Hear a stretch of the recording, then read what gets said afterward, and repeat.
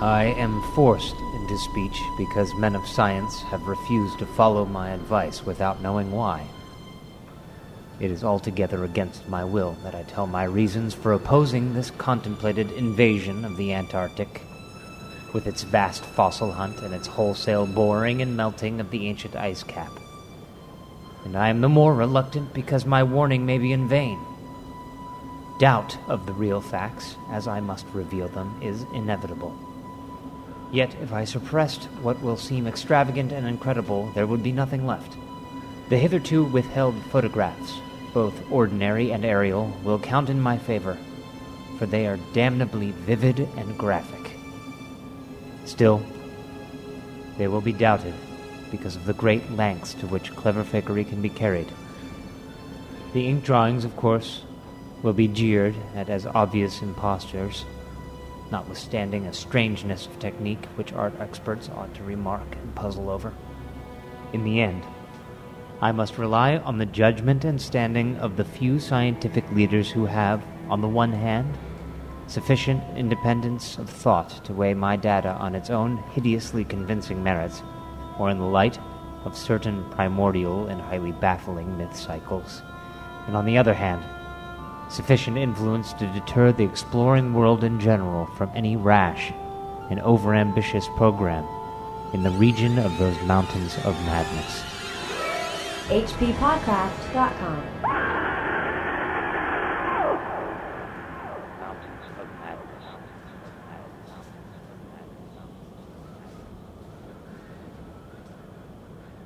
That was the first paragraph of H.P. Lovecraft's At the Mountains of Madness. I am Chris Lackey. I'm Chad Pfeiffer. And you are joining us on the H.P. Lovecraft Literary Podcast. Here at hppodcraft.com. That was a new reader to the show, Joe Freya. Great actor I know out here in Los Angeles. We were doing a show over at this theater out here, Sacred Fools. This kind of thing happens where he's, you're into Lovecraft? And then, an hour later we've been having this late night conversation about, Lovecraft and his stories and when did you start reading him and that kind of thing. It's so funny how many people you wouldn't even know that they're into it, and then suddenly you strike up a friendship totally based on this. It's the strangest thing. So glad to have Joe on the show. That's a good thing, because I find the opposite of that. Every time I mention to people, I go, oh yeah, I do this podcast about H.P. Lovecraft. They go, who? Yeah, but they probably already tuned out when you said podcast. Oh, right. That's probably true. We've added a member to our team here. We have an intern that we have tricked into helping us out with our podcast. Brooke Burgess. Brooke she was attending the University of Queensland in Australia and is interested in Lovecraft, and she's actually studying it. I didn't know that you could actually do that in school. Yeah. And a lot of the notes that we're going to be using on this show were provided by Brooke. So thanks so much, Brooke, and we're glad to have you aboard. Exactly. And the music also you may recognize from our good friend Reber Clark. Yeah. So I said, Reber, we really like the music that you gave us before, because, he did this film called Lovecraft Paragraphs, and we used some of that for the Houdini show, and a couple of other times we've used his work. And I said, if you have time, you think you could throw something together? And then a week later, he sends me a CD that's got fully imagined sketches of different scenes from At the Mountains of Madness, and they're all great. So we're using his work as well as some of the earlier stuff he did from Lovecraft Paragraphs in the show throughout. And I think this is probably going to be a multi-part episode. Do you think we can get through this in one? I think we probably do this just in one episode. Yeah. Actually, we'll probably have some time to spare. No, this is going to be, we'll see how long, but it's definitely going to be more than 4 episodes. Probably. Yeah, I'm thinking so. This is my maybe third time reading this book, and every time I do it, I'm surprised at how long it is. Yeah, it's long. Is it Lovecraft's longest work? It's got to be. I think so, yeah. Although I think The Mound took me about 2 weeks to get through. The Mound just seems like Lovecraft's longest work. Yeah. But I think The Mountains of Madness actually is the most words, along with The Case of Charles Dexter Ward and The Dream Quest of Unknown Kadath. Dream Quest flew by for me, though, because that's my God, I love that. That reminds me, Chad, that somebody posted on our Facebook page, there is a sketch comedy show, and it's called Burniston. Mm-hmm. It's like a Scottish show or whatever. I don't know exactly what it is, and they have this kind of Lovecraftian sketch where a guy goes to his landlord or his management, and he's just got like this unknowable thing in his basement. It's really funny. I've got an unnameable thing in my basement, and I want it punted. But as it relates to Dream Quest, I think enough people are aware of Lovecraft that they get the unnameable thing or how he refuses to describe stuff. But it's when he said haven't you filed a complaint before? And he's like, yeah. My neighbors, there was a bunch of bizarre chanting over there, but my neighbors keep getting taken up to the moon by cats, so I don't have to worry about it. That's so specific. I mean, I think maybe people who listen to the show got it, but that's probably it. Yeah. Yeah. Speaking of people who listen to the show, there are more of them all the time. And people know that before we did our last episodes on Whisper, we had to move to a new server. After that, which I thought was kind of the end of it, our bandwidth has been going crazy, which we love. That's great. But it's actually starting to... I feel like you and I are roommates again, and we got to pony up rent. This thing used to be cheap, and every month now we got to figure out how to pay for it. We need to raise some more money. In that vein, or what we've decided to do is another ransom for another reading. Yeah, we've agreed on that, right? We've agreed. We are doing two short story readings. One will be Cool Air, which is one of my favorites, and my wife is going to be reading it. Wow. Yeah. Keeping it in the family. Well, we're also going to do The Cats of Ulthar, which... my wife is going to be reading. Hey, it's going to be the other Pfeiffer and Lackey, bringing you some H.P. Lovecraft. All-female cast. Yeah. It's going to be good stuff. The Cats of Ulthar and Cool Air. Heather Klinke and Rachel Lackey together again for the first time, doing some Lovecraftian readings. So we're going to reach $1,000. We're going to release that. We're already working on it, and that'll pay for us for a couple of months. Also, we're talking internally, and the marketing department for our company here exists. It's you and me, and we're terrible at it. Yes, so we're really bad. We really need to get it together and go out to some folks and try and get some sponsorships, but we just wanted to announce on the show. If anybody who's listening to the show who thinks maybe they've got a game or a book or anything like that they'd like us to promote, we're happy to do it. A monster truck rally. Whatever it is, man. We'll do it. One thing that I do want to promote is, you remember Graham Eberhardt? You know that guy? I do. Do I know that guy? Of course I do. He's at my wedding, for crying out loud. Well, he has some new fiction coming out he asked me to mention on the show, so I'm going to do that right now. It's How the West Was Weird, Volume 2. This is an anthology put out by Pulpwork Press, and right now they're holding a contest where you can win a free copy of How the West Was Weird Volume 2 if you review Volume 1 on Amazon. And we'll put up a link to Pulpwork Press and how you can get the book. But if you go there and review it, you might get a new copy. Now, the book, it's got 20 short stories which blend the traditional Western with robots and dinosaurs and aliens and werewolves and all kinds of good weird fiction stuff, right? Yeah. What we all like. One of the stories in Volume 2 was written by Graham. Yeah. And for people who listen to the show, he had the displeasure of reading The Moonbog and The Quest of Iranon. Quest of Iranon in particular, I think he didn't like. He actually wrote me and he said he's deeply sorry as they are terrible, terrible stories. And he also wanted me to mention that he's pretty sure he mispronounced the word islet, and hopes listeners can forgive him for that. I don't think they will, but... No, there's no forgiving. Hey, Chad, that was a really good example right there of us doing an ad. Yeah, it sounded really natural. It did, yeah. We should get started. The story starts off with an unnamed narrator, who we eventually find out is named Fred Dryer. Dryer? Dyer. What? Wait, who's Fred Dryer? Fred Dryer's from Hunter.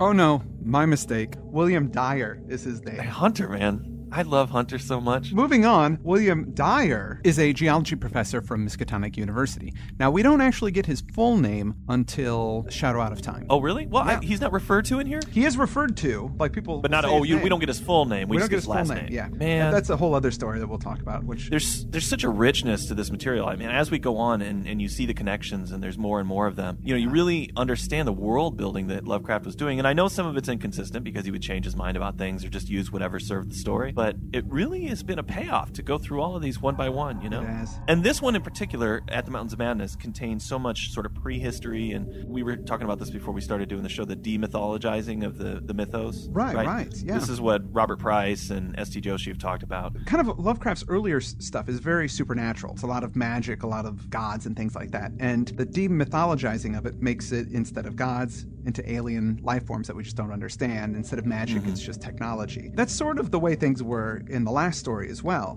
Whisper in Darkness, where there was a lot of this folklore, and that folklore was kind of bent into this science fiction-y, alien culture, society, civilization, all that stuff. Specifically, he takes things that he's written about before, and we'll point this out as they pop up, and explain them in a more scientific way. There's this spirit at the beginning of the story. He clearly has he's in love with the Antarctic and the Antarctic Ocean, and clearly he has just read and read and read about this stuff. You would think that parts of the story, for my taste, I wouldn't like, because it kind of goes on, and you do get a little bored during this book sometimes, but he really does get you on his side. You get the spirit of adventure. Like, you really want to know, what are these guys doing? It's crazy. They're going out into this bizarre wilderness. Yeah, absolutely. And it's kind of neat, because I feel like Arctic expeditions are so close to what I had always envisioned interstellar travel like, because it's such an alien landscape, and you can't survive out there unless you bring stuff with you. Yeah, you're not going out there in a tank top. No, exactly.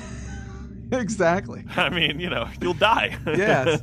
Well, you've got to just plan that. You got to plan your food. You got to plan your fuel, your housing, all that stuff. And it's just such an unforgiving landscape that it's really interesting. And I wasn't really that into Arctic exploration stuff until I read the story. And then I got really interested in it. And Lovecraft was into it ever since he was a kid. Paul of Paul Cthulhu fame, he has the original National Geographic that Lovecraft also owned, not the exact same copy, but that edition of it where he got most of his information from this expedition that he often refers to in the story. Oh, cool. Lovecraft is really hard with the facts in this because obviously he really loves it.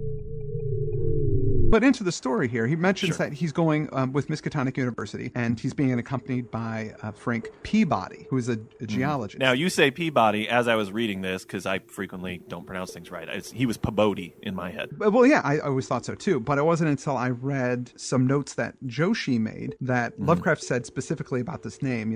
Where'd you get this name? Lovecraft said, I chose it as a name typical of good old New England stock, yet not sufficiently common to sound conventional or hackneyed. Okay. And then it says here, the more common spelling is Peabody, spelled P-A-B-O-D-Y. So it's Peabody. It's Peabody. Well, that gives me some backstory on that character. He has had to correct people his whole life. Yes. My name is Peabody. This geologist that's going on this expedition with him designed a really awesome drill, which is super light and able to go on these expeditions because usually these drills are these big things. They have these super cool airplanes that are made of duralumin, which is a composite of aluminum, copper, magnesium, and manganese. Adamantium. And adamantium. But no, wait, hold on. It's normally these things were made of wood before, but the wood would get, when it got cold, it would break and just fall apart and couldn't take, smashing into ice. It would but this stuff will dent and bend, which is good. Oh, okay. So they're planning on going down to the Antarctic via the Ross Sea, and they wanted to get some rocks and soil samples and all that stuff. Peabody had come up with using hot electrified copper rods to melt through the ice because there's huge glaciers that are hundreds and hundreds of feet thick that you have to get through that to actually to the soil samples that are underneath. Lots of detail about this type of thing. Well, yeah, but it's a great idea to have your geologist as the main character because I imagine that this is just what he's preoccupied with all the time. He's not Indiana Jones. He likes rocks. He likes rocks. And geology is the study of deep time. It's the study of how things change over vast amounts of time. Right. It's actually a very interesting portal into the whole notion of what what's revealed to us as we go through. He's the perfect main character because you have to really understand things in a kind of cyclopean scale, right? I mean, the written history is a very short amount of time, actually. Oh, yeah. What do we have? Like 4,000 years, basically. We're starting to understand humanity a little better now that we're getting into DNA and that kind of thing. But for a geologist, that's a drop in the bucket. Right, yeah. Anyway, I was terrible in geology in school, by the way. I was terrible. They should have geology students read this story. They should. Get them excited about it. Yeah, that'll get them excited, sure. Back to the story. Dyer's explaining to us about what's going on. This is all from his perspective. He kind of keeps dropping hints about this thing that has happened and why he's telling his story now. There's this Starkmore-Merriweather expedition that's going to be taking off for the Antarctic, and he is trying to persuade them not to go. The story we're reading is Dyer's argument not to go. And he talks about how, you've probably heard about this first expedition from the press. It was in the Arkham Advisor. It was in the Associated Press. They had wireless updates. Kind of a big deal. You might have heard about this stuff. Well, it wasn't the whole story. But I'm going to give you the whole story, the unedited version of it. Now, if I read this and I was an explorer, I'd be like, screw you. This sounds amazing. Yeah, I'm going down. It has the opposite effect. But he's trying to say, this is the reason you shouldn't go. At this point in the story, we kind of get a breakdown of what the whole team is going to be and, who's in it. We've got William Dyer and Frank Peabody. Those guys are two geologists. Lake, who is a professor of biology, and Atwood, who's a physics and meteorology guy. And with them are going to be 16 assistants, 7 grad students, 9 mechanics, and they're going to all be loaded onto 2 ships, which are ex-whalers, called the Arkham and the Miskatonic. Awesome. I'm excited. I'm super excited about all this stuff. Yeah, it's like an adventure. They're loading up the stuff, but they're also loading on these planes, which they're going to put together when they get down to the Arctic. It's just so neat. Now, one of the grad students is a guy named Danforth. I don't think he gets introduced quite yet. No, Danforth, not yet. Not yet. Danforth comes in and they kind of introduce him and he seems very cool. He's my guy, yeah. And when I'm reading the story, I'm always thinking about Danforth. But we're not here yet. We don't. Okay. Danforth's not yet entered. They leave Boston Harbor on September 2nd, 1930. They reach the Arctic Circle by October 20th. Now, of course, being in the South, the summer is the winter, our winter. It's for their summer, even though it's our winter. And they're down there because they're going to have longer days. It's going to be much, much warmer. And they'll actually be able to get the ships down there. As they get past the Antarctic Circle, they see all these beautiful snow-capped mountains, and they get to this specific mountain range called the Admiralty Range, which is a real mountain range. All these things are real locations that Lovecraft actually read about. Right. And then what about the last lap of the voyage? The last lap of the voyage was vivid and fancy-stirring.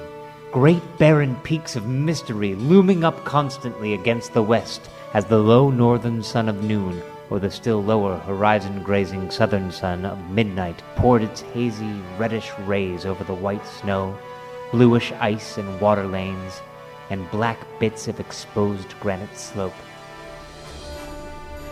Through the desolate summits swept raging intermittent gusts of terrible Antarctic wind, whose cadences sometimes held vague suggestions of a wild and half-sentient musical piping, with notes extending over a wide range, and which, for some subconscious mnemonic reason, seemed to me disquieting, and even dimly terrible.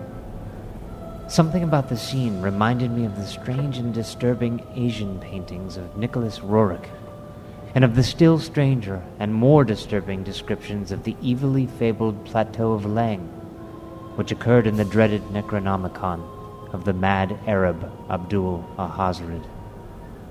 I was rather sorry, later on, that I had ever looked into that monstrous book at the college library. So let's talk a little bit about Nicholas Roerich, who is mentioned a lot of times in the story. Lovecraft had seen his paintings in person in 1930 when he was living in New York City. Yeah. There's a little quote he wrote from a letter to his buddy James Morton where he said, "Better than the Surrealists is good old Nick Roerich, whose joint at Riverside Drive and 103rd Street is one of my shrines in the pest zone." What the hell does the pest zone mean? Is this some part of New York where he just thinks there's a lot of immigrants or something and he doesn't want to go down there? Probably. Wow. He goes on to say, "There is something in this handling of perspective and atmosphere which to me suggests other dimensions and alien orders of being, or at least the gateways leading to such.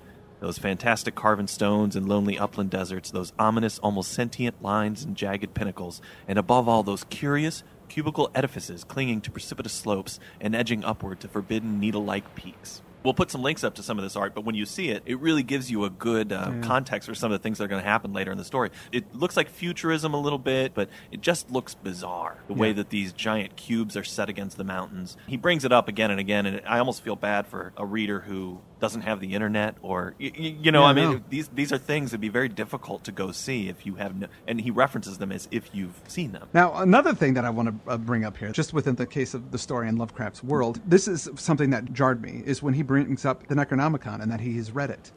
I know.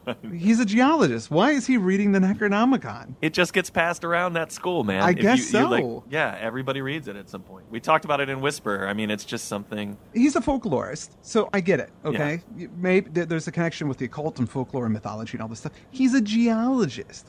Why is he reading it? Is there geological excerpts from the Necronomicon? I think it's just a good read. I think the thing about the Necronomicon that nobody really talks about, honestly, is that it's just an awesome read. Like, you can't put it down. Every time you think one thing's going to happen, another thing happens. You know, it's one of those things where you lay down, I'm just going to read this for a half hour, and then it's 4 in the morning. You're like, I got to work tomorrow. I've been up reading the Necronomicon all goddamn night. Oh, yes. There's right around that paragraph that we just heard. Wait, he says something that really made me laugh about penguins. Oh, yeah. Myriads of grotesque penguins squawked and flapped their fins. Penguins are like the cutest animals. Brooke, when she was taking notes, she wrote this, among the many descriptions of penguins he has in there, this is the most menacing description of cute animals I've read. He would make the worst nature documentary narrator. Okay, so back to the story. They're moving down further. They're still on their journey. They get to Mount Erebus and Mount Terror, which is the actual place. These are actual places. 10,900 feet in altitude. That's right. Now extinct as a volcano. Yeah. Erebus is a volcano, or and it's not active, but there's puffs of smoke coming out of it. And this is when we get introduced to Danforth. he's kind of, they're maybe up on the deck. And in Ian's graphic novel, they kind of have a scene here. He rewrites it a little bit, by the way. Ian Colbert. Who Ian is Colbert. this guy? He's the guy who did the amazing graphic novel adaptation of At the Mountains of Madness. Ah, yes. And actually, I think Ian's going to join us at some point on our journey. He is going to join us, yes, on a later episode. We couldn't get him schedule-wise tonight. In a couple weeks, we're going to have him, so we're going to get his input on it. But he's got a great scene where Danforth and Dyer are on the deck of the ship, and it's kind of the sun is setting, and it's kind of really cool looking and everything like that. And Danforth, kind of mentions that this is what probably inspired Poe, this mountain right here, when he wrote the Arthur Gordon Pym. It's such an interesting connection because, and I think Poe is more than maybe Dunsany is more an influence on him, but in his heart, Lovecraft is just the Poe guy. I mean, he loves him, and he's the one that's carrying on that tradition of Poe and of weird fiction in America. But Poe didn't write any novels except for Arthur Gordon Pym, which is very long. It's sort of like his Candide. It's a crazy adventure that this guy from Nantucket goes on. And it's interesting that that's so closely connected to Lovecraft's only real novel, which is At the Mountains of Madness. Oh, yeah. Yeah, I guess Charles Dexter Ward is too, but this was published in his lifetime. I mean, this was his thing. This is what he put out, and it's in a lot of ways a summation of all the work he'd done beforehand. Now, I haven't read Arthur Gordon Pym. Shamefully, I've never gotten into it, but I know that it's a guy that accidentally gets on a ship and goes on this crazy adventure, and in the end, it really focuses heavily on the Antarctic. This is a quote that Danforth gives: "The lavas that restlessly roll their sulphurous currents down Yanak, in the ultimate climes of the pole that groan as they roll down Mount Yanak, in the realms of the boreal pole." This is the inspiration to what Poe wrote, this mountain that you're looking at right now. And then, of course, Dyer's like, "Oh, I'm a big Poe fan too. You're a Poe fan?" And they're like, "Oh, yeah." And they totally hit it off, and they become really big pals. But which is interesting, you were talking about Lovecraft being a big Poe guy. Yeah. This connection to the Yanak and Mount Erebus was made by Lovecraft. Like, nobody ever connected those two things together. And so that's like Lovecraft's kind of contribution to scholarship on Poe. Thomas Mabbitt wrote Lovecraft as a Student of Poe, where he talks about a bunch of things that Lovecraft kind of put together. Yeah, and there's a few things in this actual text that are important. I know that in Pym, there are these cannibals, the Tsislalians. We're murdering everything in this show. Yeah, Tsislalians, I think is what they're called. But they're like these savage natives, and they have all sorts of different bizarre things that they chant. But at one point in the story, they say, "Tekalili, Tekalili," and that becomes very important in this story later. Oh, I didn't realize that. Oh, really? You didn't know that? No. Yeah, it's directly lifted from Pym. I actually got my complete works of Poe out. The Kindle is a great thing, and it's a bad thing at the same time. Because I'll say this: I read At the Mountains of Madness this time on the Kindle. Yeah. And the best part of that is that there's that dictionary in it. So anytime I didn't know what something was, I could quickly look it up. I didn't have to get up. I'm just laying in bed reading it. Wonderful. But at the same time, when I picked up my Poe, which I actually have in book form, I'm looking for Tekalili in the story because I was like, I just want to find out what part he says this. And I was so frustrated I couldn't just search for it. You know what I mean? Like I had to actually turn pages and use my eyes. It was just driving me nuts. So lazy you've become. I know. You're just like those guys from the Mound. Yeah, exactly. Technology has made you lazy. Well, it happens in this story as well. I mean, the other things, they used to be able to travel in interstellar space, and then they forget how to do it. I'm sorry. Hey, you're jumping the gun, Pally. When they get to this area, which is called Ross Island, they get their small boats, and then they start unloading everything from the ships, from the Arkham and so on. They've got all their dogs and their sledges. Lovecraft uses the word sledges in here instead of sleds. Mm-hmm.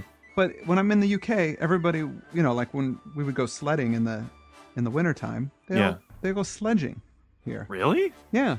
Damn you, Lovecraft. What's wrong with America? Why are you such an Anglophile? Such an Anglophile. Well, when this got published, this story got turned down by Weird Tales, right? It did. It did get turned down by Weird Tales. It did get accepted by Astounding Stories. Right. But it was heavily edited. And one of the edits that drove Lovecraft crazy was that they Americanized his spelling. All of it, yeah. Yeah, they probably corrected sledges even. I don't know. I haven't seen that text. No. But, well, it's kind of an interesting thing because they don't have his original text that he sent to them. So all that we know that exists is what he kind of made some notes on his version that he got back from them, like made some notes in the margins and things like that. And also has the typeset of Lovecraft's of this story. Okay. But we don't actually know what it is. And Joshi's tried to piece together as best he could what he thought would, put things back the way Lovecraft would have written them and all those types of things. So what is usually floating around is the right version or the most right version. So it's the corrections that he then made notes on to try and kind of get it back to what he wanted, and that's what we have. Yeah. But we don't have that original thing. Actually, there's a funny quote. Joshi wrote this: HPL's long paragraphs are split up, punctuation was altered, and toward the end, several passages amounting to about 1,000 words were omitted. Whoa. HPL fumed at the alterations, calling the editor, Tremaine, that goddamn dung of a hyena. Whoa! Dung of a hyena. Yeah, that's what he called the editor. Wow. Yeah. I gotta say, writers out there, editors are good people. They are trying to help you. Yeah. You can't be so sensitive. I think that Lovecraft was just used to writing his books and leaving them, putting them in a drawer. But you need editors, man. You do. And I'm gonna be that guy that says it. The story is probably better served. What they cut was probably a good thing. Yeah. Because even within the story as I read it now, there are repetitions that are unnecessary. Right. I wish somebody was coming in there with a machete and putting it in shape. But whatever, that's just my opinion. I like editors. Yes. Chad, what's your job again? What do you do? I'm an editor. Yeah. All right. So anyway, moving on. The plan is they're going to try and get everything done, all of their research done in the summertime. Uh-huh. So by winter, they can get out of there. They make plans, just in case things take longer, to send the Miskatonic, the ship, not the city, up north before the winter hits. And then they'll bunk down and camp out down there for the winter. When they get there, it's not that cold, really. It's only about 20 or 25 degrees above zero, which is, pretty close to New England winters. So they're all like, hey, this is pretty cool, pretty easy breezy. I did like that part of the story, though. Hey, this is the way we roll in New England. Right. What, you think this cold scares us? Please. They're going to move everything down to a camp about 700 miles south. That's their plan. They're setting up this kind of temporary base where they unload everything and kind of start packing up stuff. But while they're there, waiting for the planes and everything to get set up, they go out and take some samples and get to work. These guys are scientists. They're down here. They're excited, all that stuff. So on November 21st, they finally fly down. It takes 4 hours for them to fly there. They set up their new camp and start taking some samples, and they find some ferns and seaweeds and gastropods and all types of stuff. They're super excited. Everything's going great. On January 6th, 1931, Lake, Peabody, and Daniels, and 6 students and 4 mechanics, they go fly over the South Pole. Just for fun, I guess, really. Yeah. Well, not just for fun, but they want to see if they can see anything new that nobody else has seen, because very few humans have ever been down that far. That's got to be pretty freaking exciting, man. Yeah. Because who knows what you're going to find. Maybe you're going to find an ancient alien city. You might, but I just imagine that it has such a feeling of both humility and pure enthusiasm to see things that have never been seen. Well, one of the quotes I really like here, it says, "Distant mountains floated in the sky as enchanted cities, and often the whole white world would dissolve into a gold, silver, and scarlet land of Dunsanian dreams and adventurous expectancy under the magic of low midnight sun." Actually, the low midnight sun is a great kind of word picture, but why is he just assuming that everybody's read Lord Dunsany or however you pronounce it? I mean, it's this thread that goes through all his writing. He's like, you read those. You know what I'm talking about, right? No, Lovecraft, I don't know what you're talking about. Well, I mean, maybe he does that to try and get people to read some Dunsany. Which is cool. He's almost like Tarantino in a way. I'm actually not kidding. Like, you go and see one of his movies, it's full of references to other filmmakers, and you can go and enjoy the movie, and it's fine. And then you get embarrassed by your film nerd friend who's like, "Oh, you didn't get the reference to these 5 World War II movies?" Well, I've seen all of them. You're just like, "Oh, okay." He was referencing something I didn't get. But the story is still good, whether you know it or not. Right, exactly. The plan was that they would set up this camp that was about 700 miles south, and they're going to later, after a few months, move about 500 miles eastward. Everybody's in good shape. Everything's fine. Their health is strong. They've got lots of lime juice. Yeah. Atwood they're glad they have him down there because he has all these ways of making shelters for the airplanes and setting up windbreaks with snow blocks and doing all this. It's just going great. Couldn't be a better. I know. I wish he wasn't writing about how great it was going. He has that sentence. He says, "Our good luck and efficiency had indeed been almost uncanny." You're just asking for to happen, man. Exactly. So, everything's going great. However, Lake wants those guys, you remember Lake, he's the biologist, it says he thinks that they should go westward for a very specific reason, because they found these triangular markings in slate. that are contradicting everything they ever understood about nature and geology. He was strangely convinced that the marking was the print of some bulky, unknown, and radically unclassifiable organism of considerably advanced evolution, notwithstanding that the rock which bore it was of so vastly ancient a date. Cambrian, if not actually Precambrian, as to preclude the probable existence not only of all highly evolved life, but of any life at all above the unicellular, or at most the trilobite stage.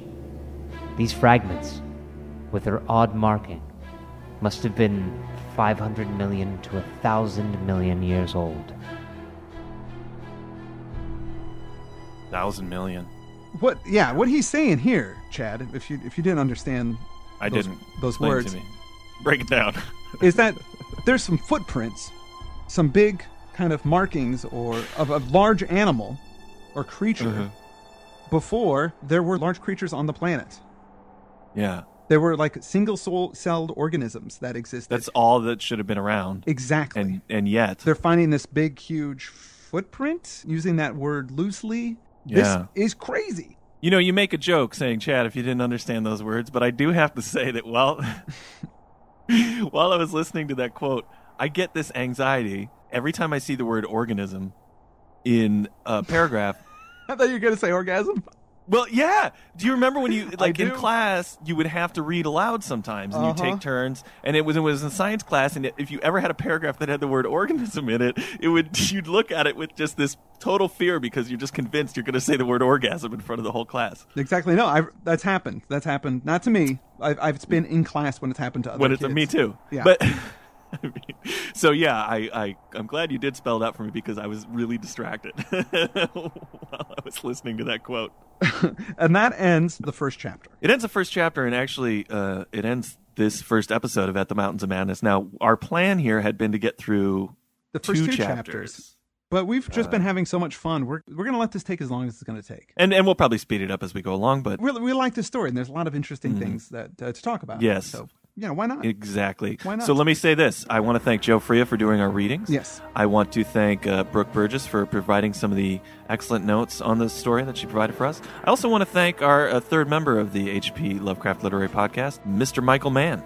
Oh, yes. Without him, we would have been totally screwed, Yeah. and this podcast would be not existing anymore because Chad and I would have not been able to figure out what we were supposed to do Yeah. when our internet provider said you can't do these things. Yeah, and the new site design is awesome. Yeah. It's all Great creepy stuff. and green. And he just put some new designs in our Cafe Press store as well. So that's a good place to go and buy some gear and support Mike Mann. Reber Clark. Yeah, Reber. of course. This is good stuff, man. I feel like I'm on an adventure when I'm listening to it, you know? Good job, man. Good job. And with that, I am Chris Lackey. And I'm Chad Pfeiffer And this has been the HP Lovecraft Literary Podcast. at hppodcraft.com.